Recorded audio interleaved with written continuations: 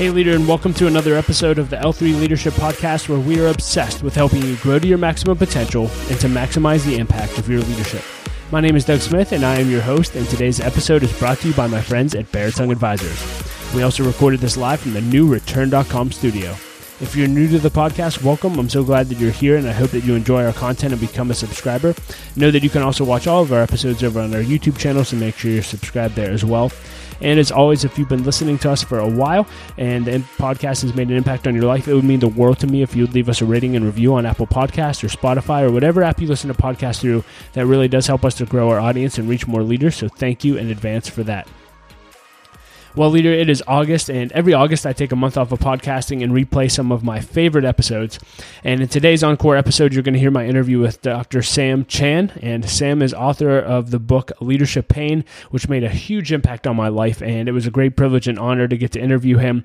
And this is one of our most downloaded and most viewed, listened to episodes ever, and so I think it's going to add a ton of value to you. But before we dive into that, just a few announcements.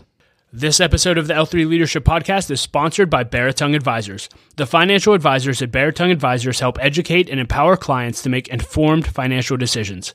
You can find out how Baritone Advisors can help you develop a customized financial plan for your financial future by visiting their website at baritoneadvisors.com. That's BERATUNG advisors.com. Securities and investment products and services offered through LPL Financial, member FINRA and SIPC. Baritone Advisors, LPL Financial, and L3 Leadership are separate entities. I also want to thank our sponsor, Henny Jewelers. They're a jeweler owned by my friend and mentor, John Henny, and my wife, Laura, and I got our engagement and wedding rings through Henny Jewelers and had an incredible experience. And not only do they have great jewelry, but they also invest in people. In fact, for every couple that comes in engaged, they give them a book to help them prepare for marriage, and we just love that. So if you're in need of a good jeweler, check out hennyjewelers.com. And I also want to thank our new sponsor, Return.com. And leader, let me just ask you this. Have you ever had an interest in investing in real estate? Well, now for as little as $500, you can become a commercial real estate investor. Just visit Return.com to learn more. That's REITURN.com. Investing involves risk. Please consult the Return Offering Circular if you're interested in investing. And with all that being said, let's dive right in. Here's my conversation with Dr. Sam Chan. Well, Sam, thank you so much for being willing to do this interview. It's a great honor to get to spend time with you. I know I was telling you just prior to us jumping into the interview how much of an impact your book, Leadership Pain, has had on me and a lot of the leaders that we have influence over here at L3 Leadership. So thank you for your work. But for those who may not be familiar with you, can you just start us off by telling us a little bit about who you are and what you do? My name is Sam. I help people. That's basically it. I'm married. I've been married to Brenda 31 years. We have 2 adult children, 2 grandchildren, 1 son-in-law. God's been good to us. I never thought that God would favor me the way he has. No reason for it except the divine providence. And I'm an immigrant. I came to the United States of America in 1973, born and raised in India. So by now you can figure out, I'm not from your neighborhood. And so just been a great journey. And so what do? Official title is I am a leadership consultant. That's an official shingle, if you want to call it that. But my life vision is helping others succeed. And so that's why I say yes. The reason I say yes is not to be on a podcast. The reason I write a book is not to write a book. The reason is to help others succeed.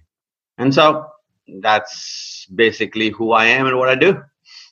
Yeah, and for anyone who reads your resume, you've been named one of the top 30 leadership gurus on the planet. I know a lot of the leaders that you've been able to mentor and have influence with. And when people see where you are today, I always like to ask leaders, what do you wish people knew about your journey that they may not know? Well, they probably don't know my work ethic. They probably don't know how important every phone call, every email, every text message, how seriously I take it. Because sometimes people think, people put you in a category and think like, they'll just blow us off. And I don't do that because I've been blown off before. Wow. And I know I know how sincere I was, and I didn't have name recognition, and obscurity is where I was living.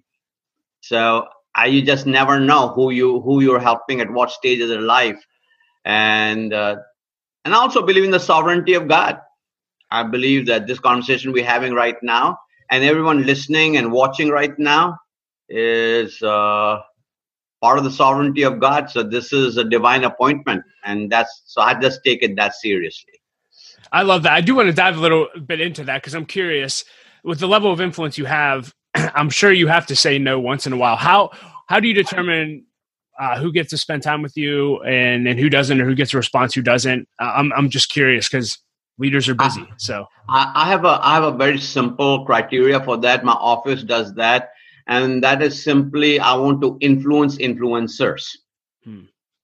Because if I can be in a room with 10 influencers who are influencing thousands and millions of people, that is a better use of whatever God has entrusted me with than being in front of 10,000 people who may not have a whole lot of influence.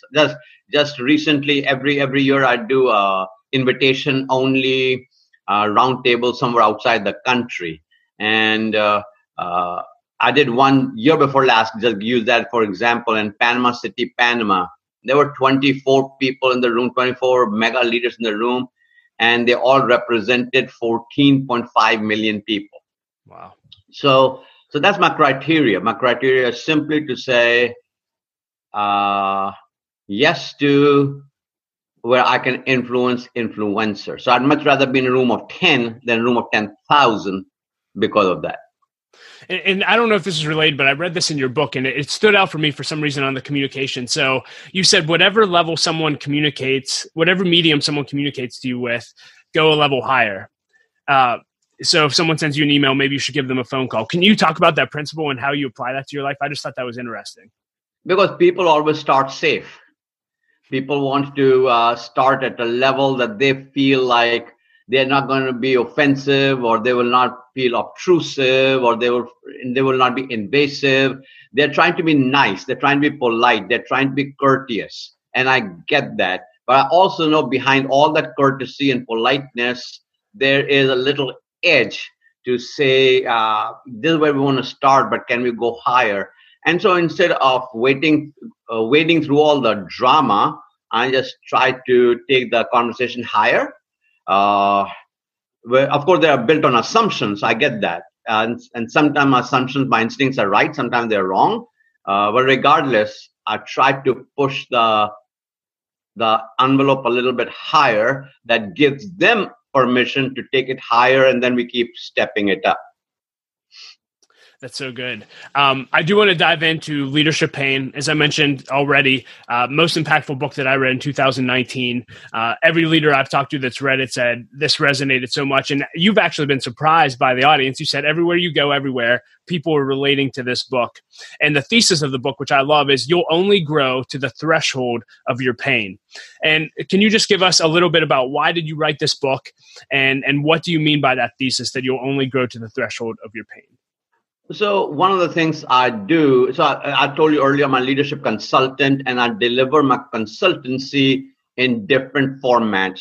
All the way from one-on-one with a CEO of a company, or a mega church pastor, or executive director of a nonprofit like you are. So all the way from there to writing books, podcasts, videos, and so on. And one of them is speaking on platforms. And when I would speak on platforms, I realized there were certain questions, doesn't matter what part of the world I was in, that kept coming up again and again. Different variations of the same question, but the same question kept coming up again and again.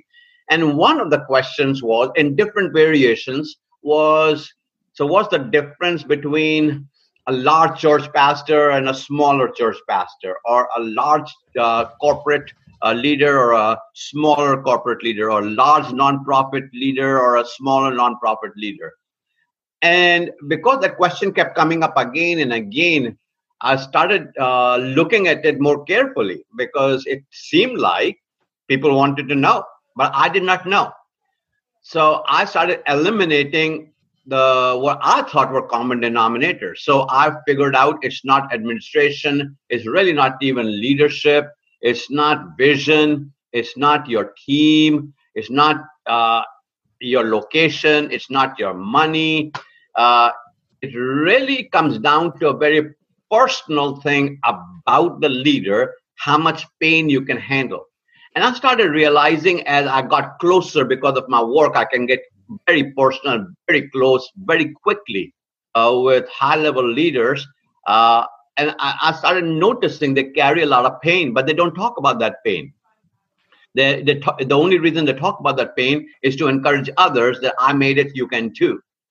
But when I started delving further, I came up with the one distinctive factor that was common in all leaders that differentiated them was their ability to handle more pain. Their ability to handle. Now, when I talk about pain, I'm talking about internal pain, external pain, organizational pain, financial pain, relational pain, time management pain, just growth pain, all kinds of different pains. And of course, then I ended up writing that book, Leadership Pain. But the whole notion was the thesis of the book, and the whole book is built on one sentence, which is you will grow only to the threshold of your pain.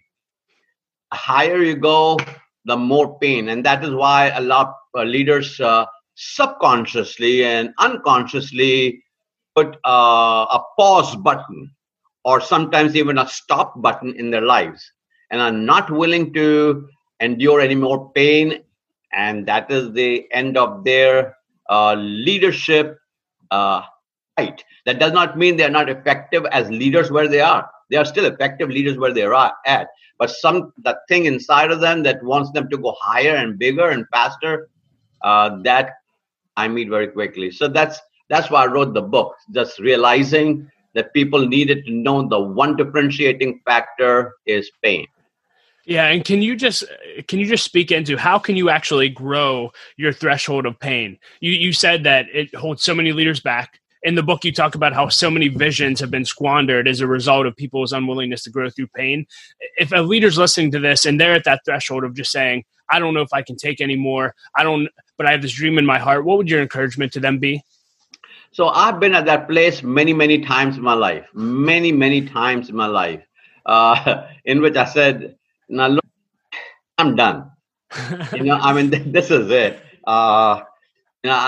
Thanks for trusting me with all of this, but I just I don't know if I can go any further with this. And the thing that I think has helped me, which might help others, are a few things. One is I had some very good friends, maybe 5. I know thousands upon thousands of people, but probably I got 5 such friends whom I call pain partners. There's a whole chapter in the book called Pain Partners, whom I call pain partners. And pain partners are people with whom I'm not whining, I'm not complaining, I am not saying woe is me and poor me. These are people with whom I can transparently say, man, I'm done. I don't need this pain anymore. I can make more money and not have to deal with this. Why do I want to lead an organization when I can just get me a job? Because when I'm leading an organization, I'm never off. I could be on a vacation somewhere or on a cruise somewhere. But this thing, because I'm leading the organization, I used to be a university president. It just kind of lives in your head. I used to be a senior pastor. You're never off. I can tell you many times I've said to my wife, Brenda, I tell you what, I'm just going to get me a job. I will make less money. I get that. I will not have any invitations. I get that. But after 5 o'clock in the afternoon, I'm done. I can turn my phone off. I can turn my email off. And when we are on a holiday, when we're on vacation, I don't care who dies. I don't care whose house burns down. I don't care. I can actually shut my life down and actually have a full-fledged holiday.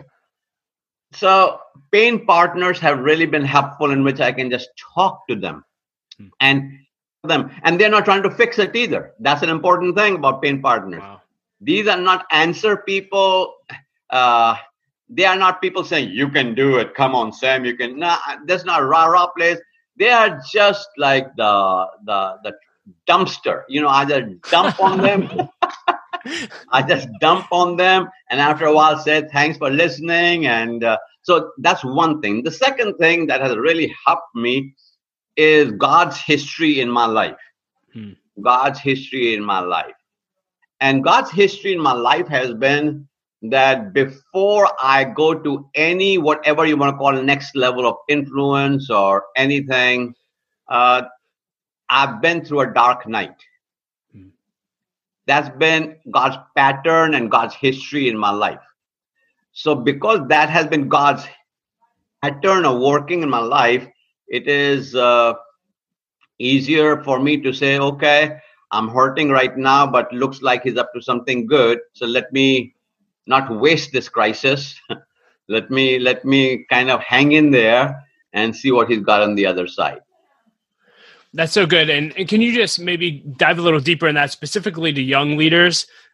You talk a lot about in the book, when people start their leadership journey, they have these aspirations and they idolize what leadership is. But then when you actually get into the arena, you realize it's nothing like that. And there's consistent statements throughout the book. And I think Craig Rochelle said it. You said it in so many words that before God uses you greatly, he's going to break you. And not the most encouraging statement ever, but I think there's a reality to that. So can you just speak to the 20-somethings, those in their early 30s, starting out their leadership journey? What advice would you give to them when it comes to this whole subject of leadership pain? So first of all, coming from an old man, I wish that was a young person's dilemma. That I deal with that at 67, almost 68 right now. Wow. Okay, so I don't think it's not the ideal. Here's the thing about idealism. Idealism is a gift from God. Because if we didn't have ideals, we would curl up and die even before we started the journey. Idealism says, hey, you can do this. Let's go after it. And then you start getting your buddies together saying, hey, I want to do this. You want to be part of this? I want to start a podcast. Can you help me with that? And, I'm going to do this. I'm going to do that. And so anybody can rain on your parade. But then, I think it is that idealism that gets you into the arena. And the idealism that I can do this is what is needed. Because if we were not idealistic, if we were all realistic, none of us would do anything. Wow. I'm an immigrant. I know what it is to eat out of dumpsters. I know what it is to go dumpster diving before it was fashionable. I know what it is to live on peanut butter jelly sandwiches, half in the afternoon, half in the evening. Listen, so realism would have said, you're just an immigrant. You are, nobody really wants you. You speak with an accent. Half the people don't understand you. You don't look like them. You don't behave like them. So reality is reality. I get that. But I need somebody in my life who will say, who cares what reality is? Let's go fly. Reality says gravity is going to pull you down. But there were a couple brothers in North Carolina, Kitty Hawk, who decided to defy gravity, and here we are. So all I'm saying is idealism is good. And listen, can I talk to some of my older comrades right now? If you are in your category you consider older to be, don't be tamping down on somebody's idealistic dream. It may be crazy to you. People call me the dream releaser. I have a coaching program called Dream Releaser Coaching. What we do is release people's dreams. Why do I want to become the heavy guy with all the wisdom and the knowledge and experience and lifetime? Say to you, hey, don't do that. That's not good. Do something else. Why do I want to do that? I don't know what God has for you. Be the wind beneath somebody's wings and say, go after it. And don't use the word realistic or idealistic. It is somebody's dream is their dream. And who are you to pass judgment on somebody else's dream? Let people dream. And I think that is where I would say to everybody, stay idealistic. You can do it. Everybody who did anything at any time in their life did something that at one time was considered impossible. So keep doing it. I love it. Can you dive a little bit deeper into that, since you coach people to release their dreams? So step one, it sounds like, is don't drain your dream, go after it. But what practical steps do you coach people in pursuing their dreams once they have it? So if I had a dream to open a hamburger joint, so I have to become a student of hamburgers and hamburger making. I'd probably get me a job at McDonald's. Okay. And I may start as a cashier. I might start as a burger flipper. I might start as the drive-through order taker. But if I'm going to start a hamburger joint, I've got to be a student of how hamburger joints are run. So if you have a dream, the first thing you got to do is to ask yourself, who else is doing this?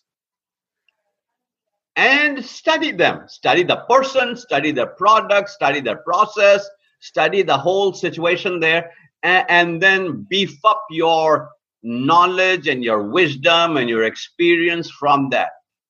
So I think you have to reach into your history before you reach into your horizons. And I think that is the tension.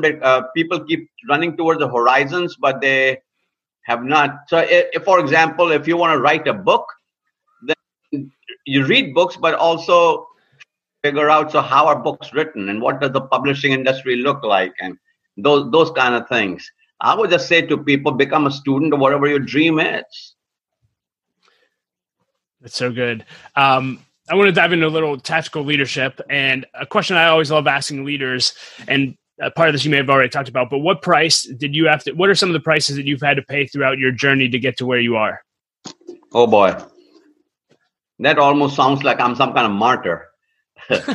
It's like, whoa, I paid this high price to be where I am, to do what I do. Okay. I think living a disciplined life, I'm not OCD. Some people might say that, but I live a fairly disciplined life. For example, there is not a single person on this planet who can say that I sent Sam Chand a message and he did not respond. Wow. So that's part of the price. That's part of the price. We may say no, but we will still respond. We may say another time, but we will still respond. So that is part of the price of making sure. And the price that I think I have paid is not holding any grudges. There's not a single person in my life that I hold anything against.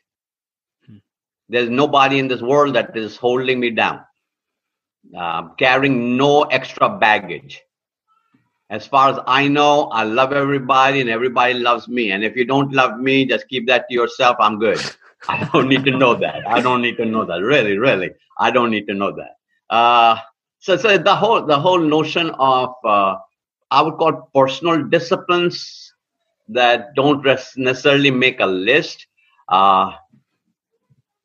The price of making sure that I don't say yes because it's a large opportunity.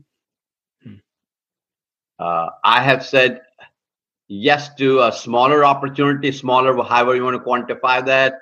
And then a larger opportunity came around, and my carnal self wanted to cancel the smaller opportunity for the larger opportunity. But my integrity says, no, you've already made that commitment. You can feel the disappointment. Don't deny the disappointment, saying, wish I had not. I wish I had waited. You can go through all of that, but keep your word. I think those are what I call personal disciplines. They're not the glamorous list that you can make of personal prices, but those are the kind of things that happen with daily living, daily decision making. But I don't know I paid a lot of prices, but at that time they looked really large. Looking back on it, that's part of the pay that you do to get ahead. Yeah, talk about getting ahead. I guess, do you have any advice for leaders looking to get ahead? Or, Jack Welch always says, get out of the pile. What advice would you have for young leaders looking to get out of the pile and stand out? I think, boy, that's a great question. I remember I was at this church conference one time, and a very, very senior leader. At that time, he was 60 or some years of old age, and he seemed ancient to me. Now I am him. He seemed ancient to me, and I was 26 at that time. Yeah, I was 26 at that time. And he put his arm around me, and this is what he said to me. And it has been gold for me. He said, "Brother Sam," in those days everyone called each other brother and sister. Yeah, those are wonderful days. So he said, "Brother Sam, live long and live clean. Live long, live clean." Well, at that time, it didn't make a whole lot of sense for me. But I have found that, the race does not belong to sprinters. The race belongs to plodders. Just plod away. Just one step in front of the other. It is a marathon. Just keep plodding away.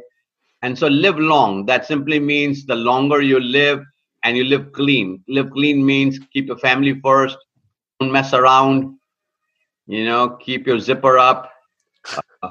Just do the right things. Make good choices. Lie to people. Don't try to make a fast buck. Stay married. Be a person of integrity. Keep your word. That's what he meant. Now it all makes sense to me. That's it. That was 30 some years ago, but I still remember him saying, "Sir Sam, live long, live clean." And can I tell you what prompted him to say that? So I'm 26, and I am one of those guys asking questions. I walk up to him. He's successful in what he's doing, and I said to him, his name was Brother Chester Miller. And I said to him, "Brother Miller, if you could give me one piece of advice, what would that be?" I'm looking for, that question. What is the one piece of advice you can give me that will take me to the next level? And he put his arm around me, and that's when he said to me, "Brother Sam, live long, live clean." That's so good. One of our values here at L3 is character development. We think character development is the most important development. And I'm just curious, as you've worked with leaders, how do leaders grow and develop their character? You just mentioned a bunch of phrases that sound great and obviously would build up a life of character, but how can we actually build character in others? I'm just curious how you view that. That's very difficult to do. If that was easy, we wouldn't have any wrecks to read about. Yeah. And I have, over the years, I've had lots of my friends who messed up in the financial dealings, who messed up with trying to make a fast buck, who messed up in their marriages, had affairs, who medicated their pain with alcohol and drugs and illicit activities, gambling, and so on and so forth. And these are good people. These are godly people, and some of them pastors of large churches. Some of them husbands and fathers and grandfathers that you would have thought are brilliant people. How could they throw it all away with this one night stand? How could they do that? Were they not people of character? And to me, character is, that's a huge question. So let me give me a minute to answer that. So let me just tell you how character is destroyed. Character is destroyed in 3 steps. And we find that in Psalm chapter 1, verse 1, where the psalmist says to us, "Blessed is the man who walketh not."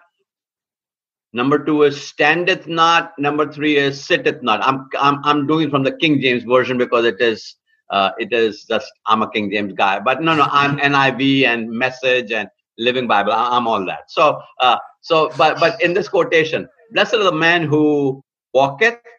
Walking is your first step towards sin. That's the anatomy of sin.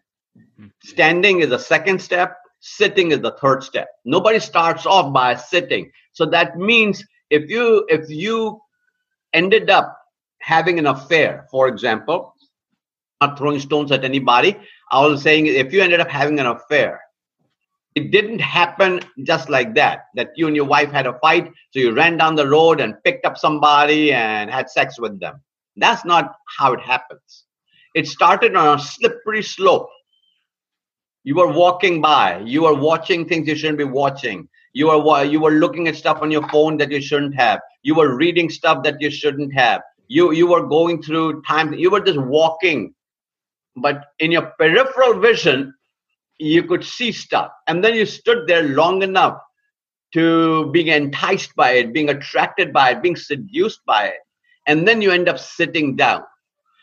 Character development, I've got to deconstruct this whole notion and say to myself, who am I walking with?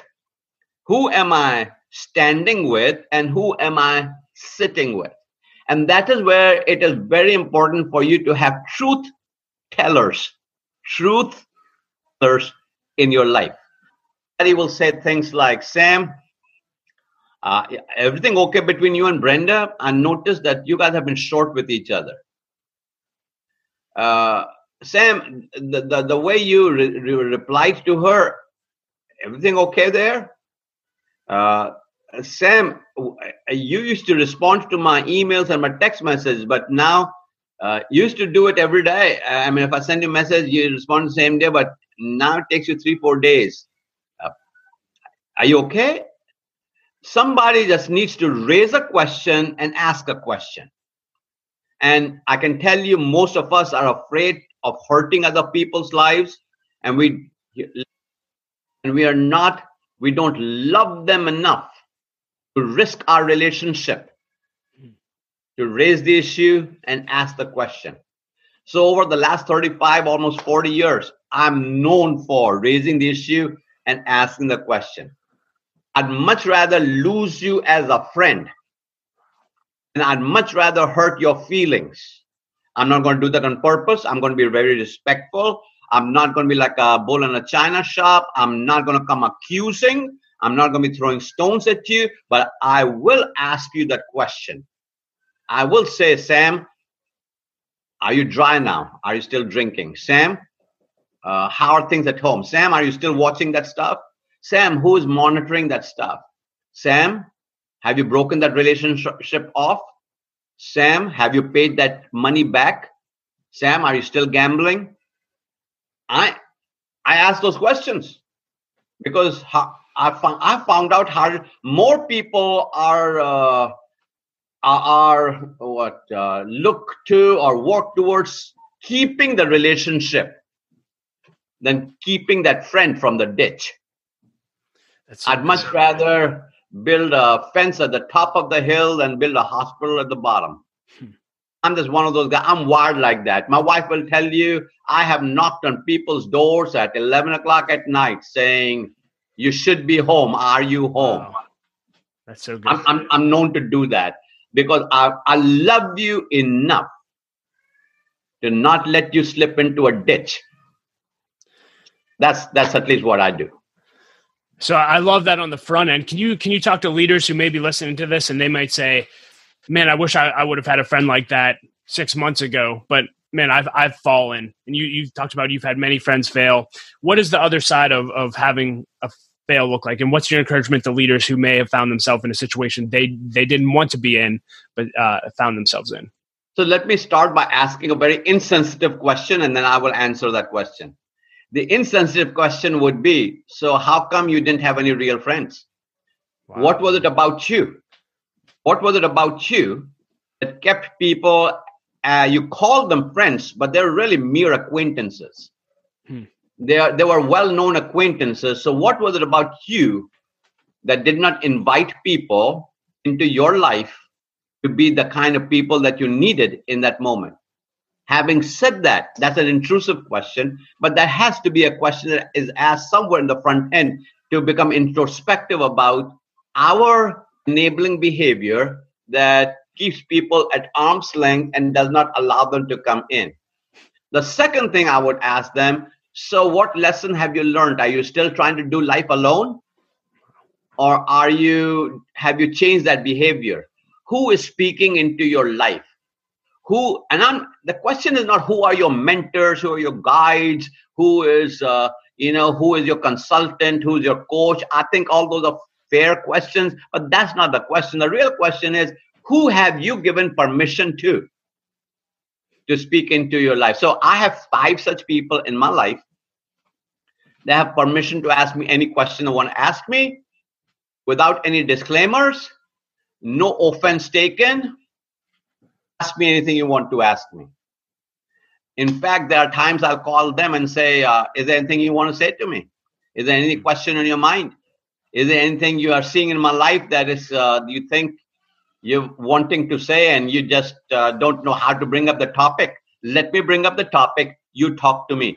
Because I'd much rather deal with that myself and put myself in a position that it places others at risk and my relationship at risk.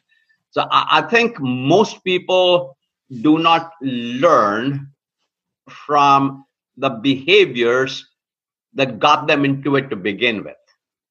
Remember, I talked about walking, standing, sitting. So who are you walking with?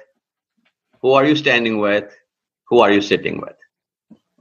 Sam, that is unbelievable. Thank you so much for sharing that insight. I do want to dive into the lightning round, but before we do, for those listening to this interview, you have many services that you offer to leaders. Can you just talk about a few of the services that you offer, how people can connect with you? And I believe you also have a special offer specifically during this time during COVID-19. So yeah, thank you for bringing that up. I'm very frustrated right now, and my frustration is people are home, might have a little more time to increase their leadership, but cash is low, or they're being careful with their cash. So I have a leadership program called Sam Chan Leadership Institute. And for years and years, we have been marketing that all over the world. We have thousands of people subscribe to that. And they pay $2,000 a year to get the 12-month program. So what do you get for 12 months? You get one of my books every month, so 12 books that I've written every month. You get 4 videos a month that support that book. And at the end of the 12 months, you get a certificate of completion. We are saying to ourselves, how can we help people and not worry about the money part? So we're calling this the COVID offer, or whatever you want to name your price offer. This is what you will do. If you go to a website, let me give the website now. It is samchandleadership.com/COVID, COVID. I'll give that to you again in just a moment. What happens there is it'll ask you 2 questions. One is, what's your contact information, so we can start sending you material. And the second question is, how much do you want to pay? You put in whatever. Please hear me now. Whatever you want to pay in there. No questions asked. No negotiating, no back and forth. No one's going to say that is too low or unacceptable. Whatever you say, you get in the program. Imagine for a moment you go to a restaurant and you sit down, you look at the menu, and there are all the menu items and no prices. And you call your server over. You say, sir, there are no prices here. What are we going to pay? And he says, enjoy your meal and whatever you want to pay. Whatever you want to pay. On the way out, whatever you want to pay, just pay that. That's the deal here. So you will get 12 books. Everything is online, everything digitized. 12 books, all of them written by me. You get 4 videos a month that will support each book that month, and a certificate of completion for whatever you want to name. So here's the website again, samchandleadership.com/COVID. You can, all the listeners can do this. You want to pass it on to your entire companies. I know right now of the entire churches are doing this. Entire leaderships are doing this. Entire companies are doing it, because it's no money out of your church. It's no money out of your company. It is up to the people. All they need to know is we want to increase. So thank you so much for allowing me to just lessen my frustration during this time of how do I get people raise their leadership. Sure. And leaders, if you're listening to this, we'll include links to all of that in the show notes and throw it in L3 emails as well. So look for that. And I encourage you to sign up and pay what you can pay. So thank you for adding value to leaders in that way, Sam. As we start to close out, I always love taking leaders through my lightning round questions. And so let's just dive right in. My first question is, what is the best advice you've ever received, and who gave it to you? It was Brother Chester Miller. Live long, live clean. Love it. Love it. It may be the same answer. If you could put a quote on a billboard for everyone to read, what would it say? I would put one word: others. Say more about that. Like, I wish somebody had told me in my earlier years, it's not about you. I think Rick Warren said it best in his Purpose-Driven Life. It's not about you. He wasn't around writing those books at that time. He was around, but not writing books at that time like that. So I just want, it's about others. If you live your life for others, you'll be fine. What's the best purchase you've made in the last year for $100 or less? Oh, I got me a jacket at Nordstrom Rack. It was in my size. It was hiding. It is I just love it. It is like crinkly blue with a black collar, white buttons. I mean, it just pops. So if I stand with some cool jeans, white shirt, and that jacket on a platform, it just looks great on a screen. So yeah, I'm Wayne like that. I love it. What books have you read in the last year that have made a great impact on you that you'd recommend? I tell you, I'd like to recommend a book that I read about 40 years ago, maybe 30 years ago, that I can't get away from. And I've recommended that book than any other book apart from the Bible that has influenced my life and how I live my life. And that is a book by Seth Godin. And it is called Purple Cow. Purple as in color, cow as an animal. Affected my thinking, how I make decisions. Much of what I do is done through the grid. It's just a little book. You will probably end up reading it in less than 2 hours. But it was a life changer for me and still remains that way. So I thought I would give that because it has affected me that deeply after all those years. What are you passionate about right now? Influencing influencers and creating content. I want to keep thinking, creating content, and I want to influence influencers. And God has allowed me to do both of those at a level I never thought I would. And so I'm very aware of His providence in my life. And I'm very much aware of the weight of stewardship of that in my life as well. So yeah, creating content, influencing influencers. What's your greatest challenge right now? My greatest challenge is, how do I get out so much that's on paper? I got stacks of notes, and I'm working on literally 13 books right now at the same time. Yeah. Frustrated guy. I am very frustrated. It's like having 13 children, and which one you're going to feed first, So it's just like that. So I've done 2 books this year already. Well, one is already out called The Sequence to Success. The other one will be out in September called Tensions, The Power of Tension. And then there's another book that is due to my publishers in April. I have no idea which one of the 13 is going to end up that. That's awesome. Do you have a favorite failure in your life that ended up leading to success or a great lesson? Yeah, when I applied for a job that I thought I was suited for, and I did not even get a response back. I carried that for a long time, and I could not get ahead. And the reason I could not get ahead is because that became shackles around my feet. I had to let go of that rejection. And more than the rejection, it was nobody even respected me enough to say no. Just got ignored. So yeah, that's it. Do you you get to spend time with a lot of great leaders? I'm just curious. Do you have any go-to questions that you always ask when you get a meeting with a leader? Yeah. So by now how I'm wired. So this is what I would say. I would say, Doug, how are you doing? You'll tell me. I'll say, no, really, how are you doing? You'll tell me. I say, please don't mind me asking that question again. How are you really doing? Wow. Well, I'm doing well. I've got a few things I'm working through. So do you care to talk about those things? And so, yeah, that's my question. Wow. I'm in a place in my life. I'd much rather lose you as a friend and keep you out of the ditch.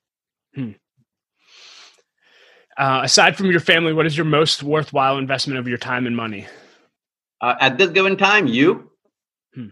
I live in the moment. I dance in the moment. So I'm not looking for, right now I've got a bunch of calls lined up as you do and everybody does right now. But right now I'm giving you 100% of what I've got. I'm holding nothing back. I'm not looking at my watch. I'm not looking at anything. So I have learned to dance in the moment, give it 100% of who I am right then. So right now you are it. Thank you. Do you have any unusual habits that enable you to be successful?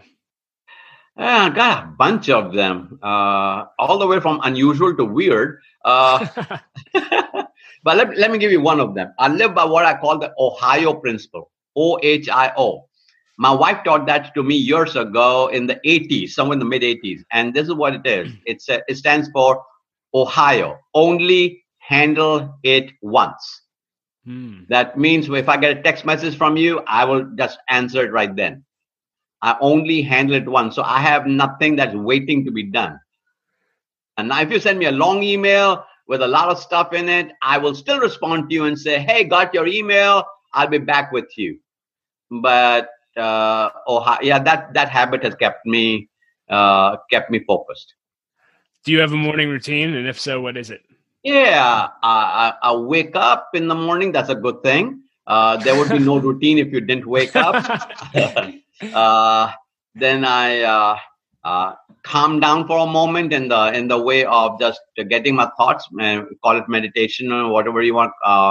Just a small time of just me and myself. Then I will get on my rower in my house, and I will try to get a good cardio out of that. I'm not trying to be a weightlifter or anything like that. I just want to keep my ticker healthy. So I'll get myself a good cardio, and I tell you what, a rower will kick you every part of your body. So I will do that. Then I will clean up. Then I'll have breakfast with my wife, and we'll pray together. And we'll talk about what's happening in her life, what's happening in my life, what the day holds. We have a time of prayer for people we want to pray for at that time. If there are any phone calls to be made that we need to make together, like this morning, I just called my sister in India. It is her birthday. So, those kind of things. We'll do personal things, and then we will jump into what the day holds for us on the professional level. But I do all my personal stuff.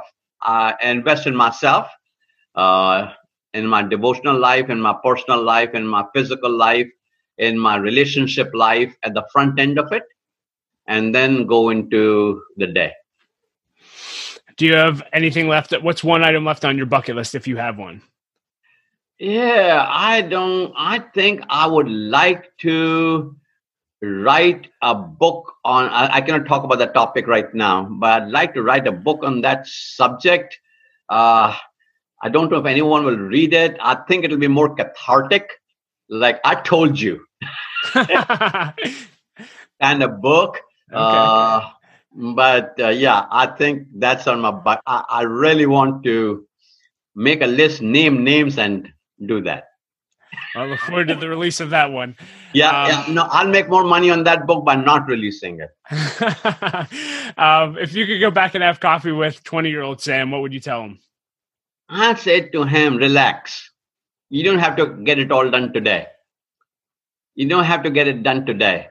Just do your best today. And I would say to my 20-year-old Sam, focus on today, not tomorrow. Not yesterday, today. Because tomorrow will be more of whatever you do today. So what are you doing today that you can carry into tomorrow? But tomorrow is not the issue. Today, I spent so much of my time worrying about yesterday and planning for tomorrow. And somehow I missed today. At the end of your life, what do you want to be remembered for? What do you want your legacy to be? He was a good husband. He was a good father. He was a good grandfather. He loved his family. Anything else you want to leave leaders with today? Yeah, I want to thank you for what you're doing and the gift, God, that you are to everybody that is following you. You haven't said in much about L3. And so can I just turn the tables on you just for a moment? Sure. So why L3? Why the name, or why did we start this? You start, yeah. Yeah, so my life was a complete wreck before I was 17. I lost my mom when I was 17 years old, senior of high school. Christ came into my life at that point in a significant way. And I had two mentors come into my life. One was he wasn't at the time, but my father-in-law, and one was a youth pastor. And they both saw leadership potential in me and started giving me leadership resources like John Maxwell. They introduced me to Gerald Brooks, who I know is a friend. And I just, for whatever reason, the way God wired me, he gave me this passion to learn, grow, and develop. And at the end of the day, I just said, I want to do for other leaders what these two men have done for me.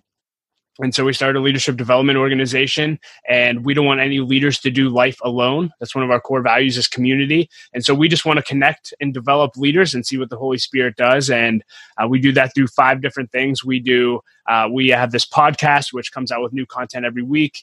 We have a membership community where people join the community and they have access to leadership resources, the community. We have mastermind groups where leaders meet together twice a month to grow and develop. We have a leadership program, and we have a one-day leadership conference here in Pittsburgh. And so that's why we started, and that's what we do. Well, bless everything that your heart is at, and may the Lord exceed every dream that you have, and more leaders be blessed by you. Thank you for not letting your deficiencies in your earlier years hold you back, but you're giving back to what you did not have. And thank you so much for this time to be able to just sit and chat with you. Well, leader, thank you so much for listening to my conversation with Dr. Sam Chan. I hope that you enjoyed it as much as I did. You can find ways to connect with him and links to everything that we discussed in the show notes at l3leadership.org/382. And as always, leader, I want to challenge you that if you want to 10x your growth this year, then you need to either launch or join an L3 Leadership Mastermind Group.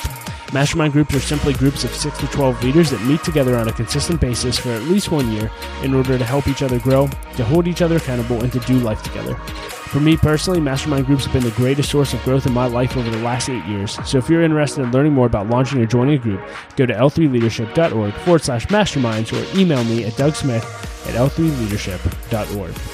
And as always, I like to end every episode with a quote, and I'll quote Gerald Brooks again today. And he said this, he said, "Leaders have to learn to say no. No one expects a leader to do everything, but everyone expects a leader to do their thing." Wow, how's that for a truth bomb, leaders? Well, leader, know that my wife and I love you. We believe in you, and I say it every episode, but don't quit. Keep leading. The world desperately needs your leadership. We'll talk to you next episode.